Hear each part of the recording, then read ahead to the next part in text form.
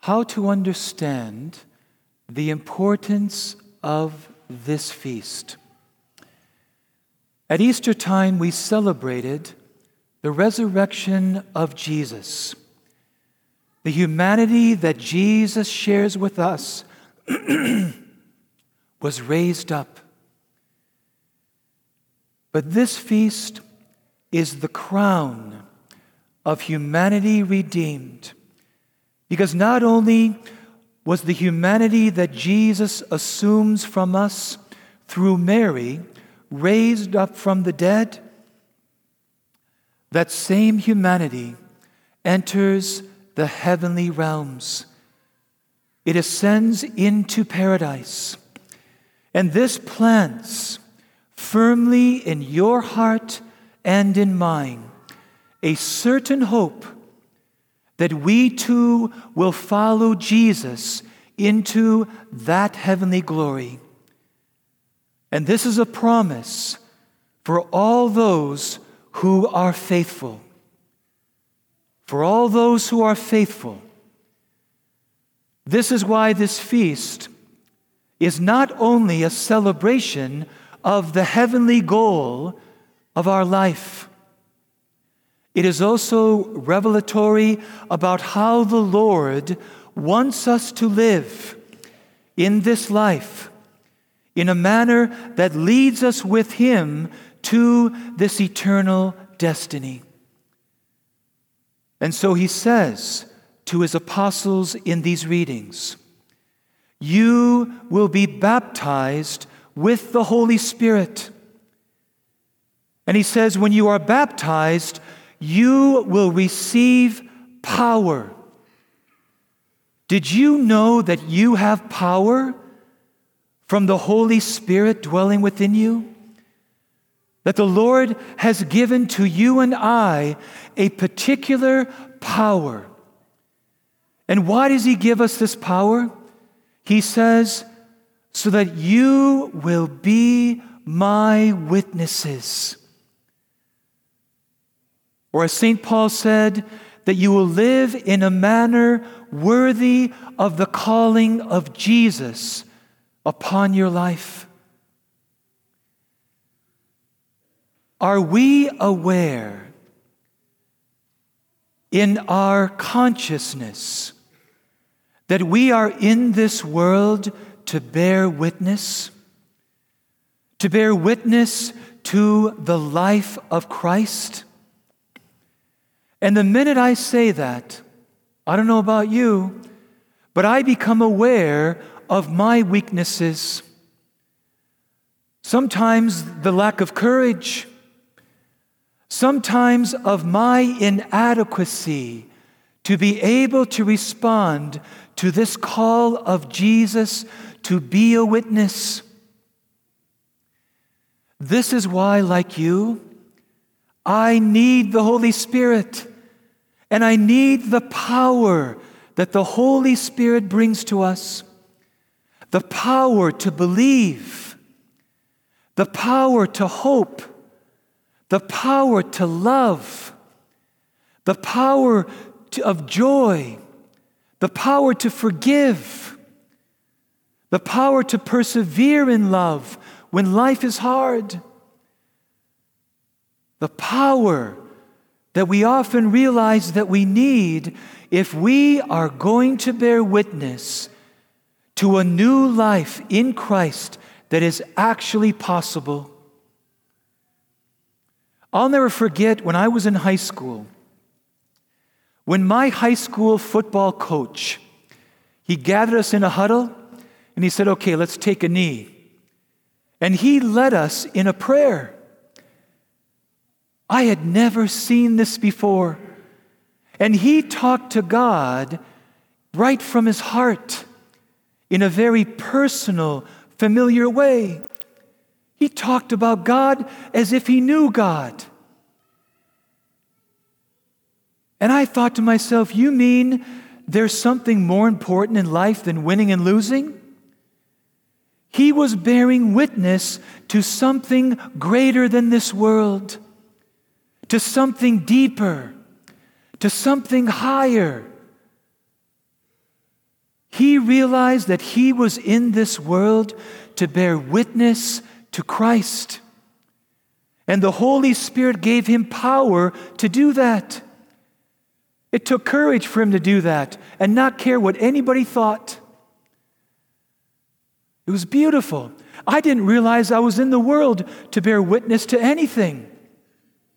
I thought, okay, you go to school to get a job, to make money, to have a family, to live as good and enjoyable a life as you can. That's the purpose of life, right? So I thought. No. I am put into this life to bear witness. We are like a huge net that Jesus throws out into the community.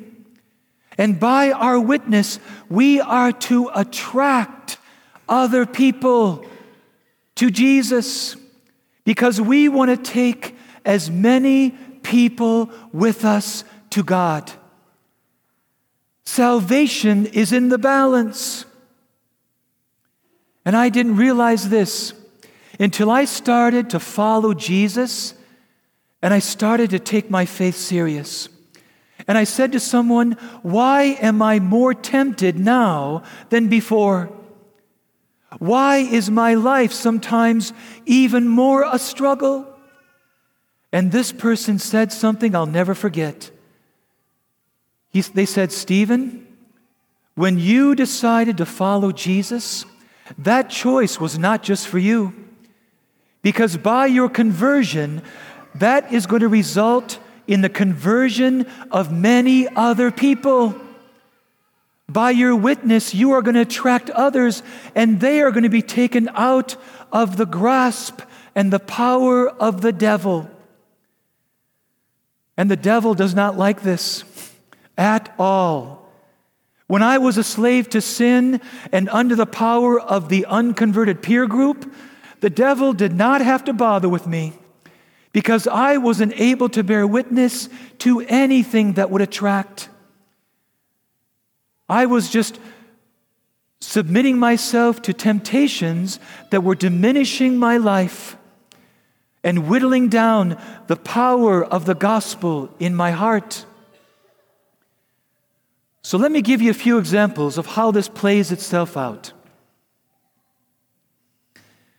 I was talking with someone the other day, and at the moment I was tempted to speak ill and uncharitably about someone. And it was right here. It was ready to come out. Now, if I would have given way to that gossip, I would not have been able to be a witness at that moment. But I was aware of the power of the Holy Spirit inviting me and giving me the grace to turn that around so that I could speak compassionately and charitably about this person. And that is exactly what I did. And I know it was by the power of the Spirit, because I was ready to let it fly. And I think the person that was with me was disappointed, because they were looking forward to some juicy gossip. But I was able to bear witness to the kingdom of God and the life of Jesus, of something different. Another example. A few weeks ago, I was juggling a lot of balls in the air, pretty full life. In fact, my plate was so full, there was gravy dripping off all the sides. And then, of course, along with that, there were some challenges that were very difficult. It was a very difficult time. And you and I know that when life gets that way, we can be easily tempted to become self-absorbed and to really turn in on ourselves. And I was in the place where at any moment, if I found the right person, I was ready to just blurt it out. My life is this, my life is that, blah, blah, blah, blah, blah. And again, the Holy Spirit, I experience the power that He gives me to turn that around.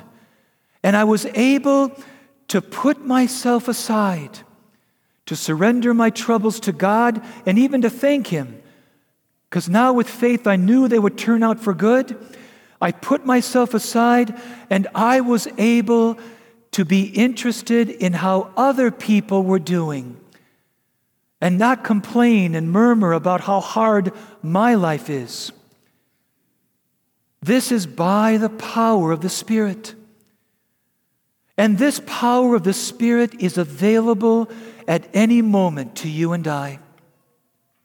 It doesn't take away or diminish our human freedom, but it is there to aid our freedom to bear witness to something greater, to a life that is more beautiful.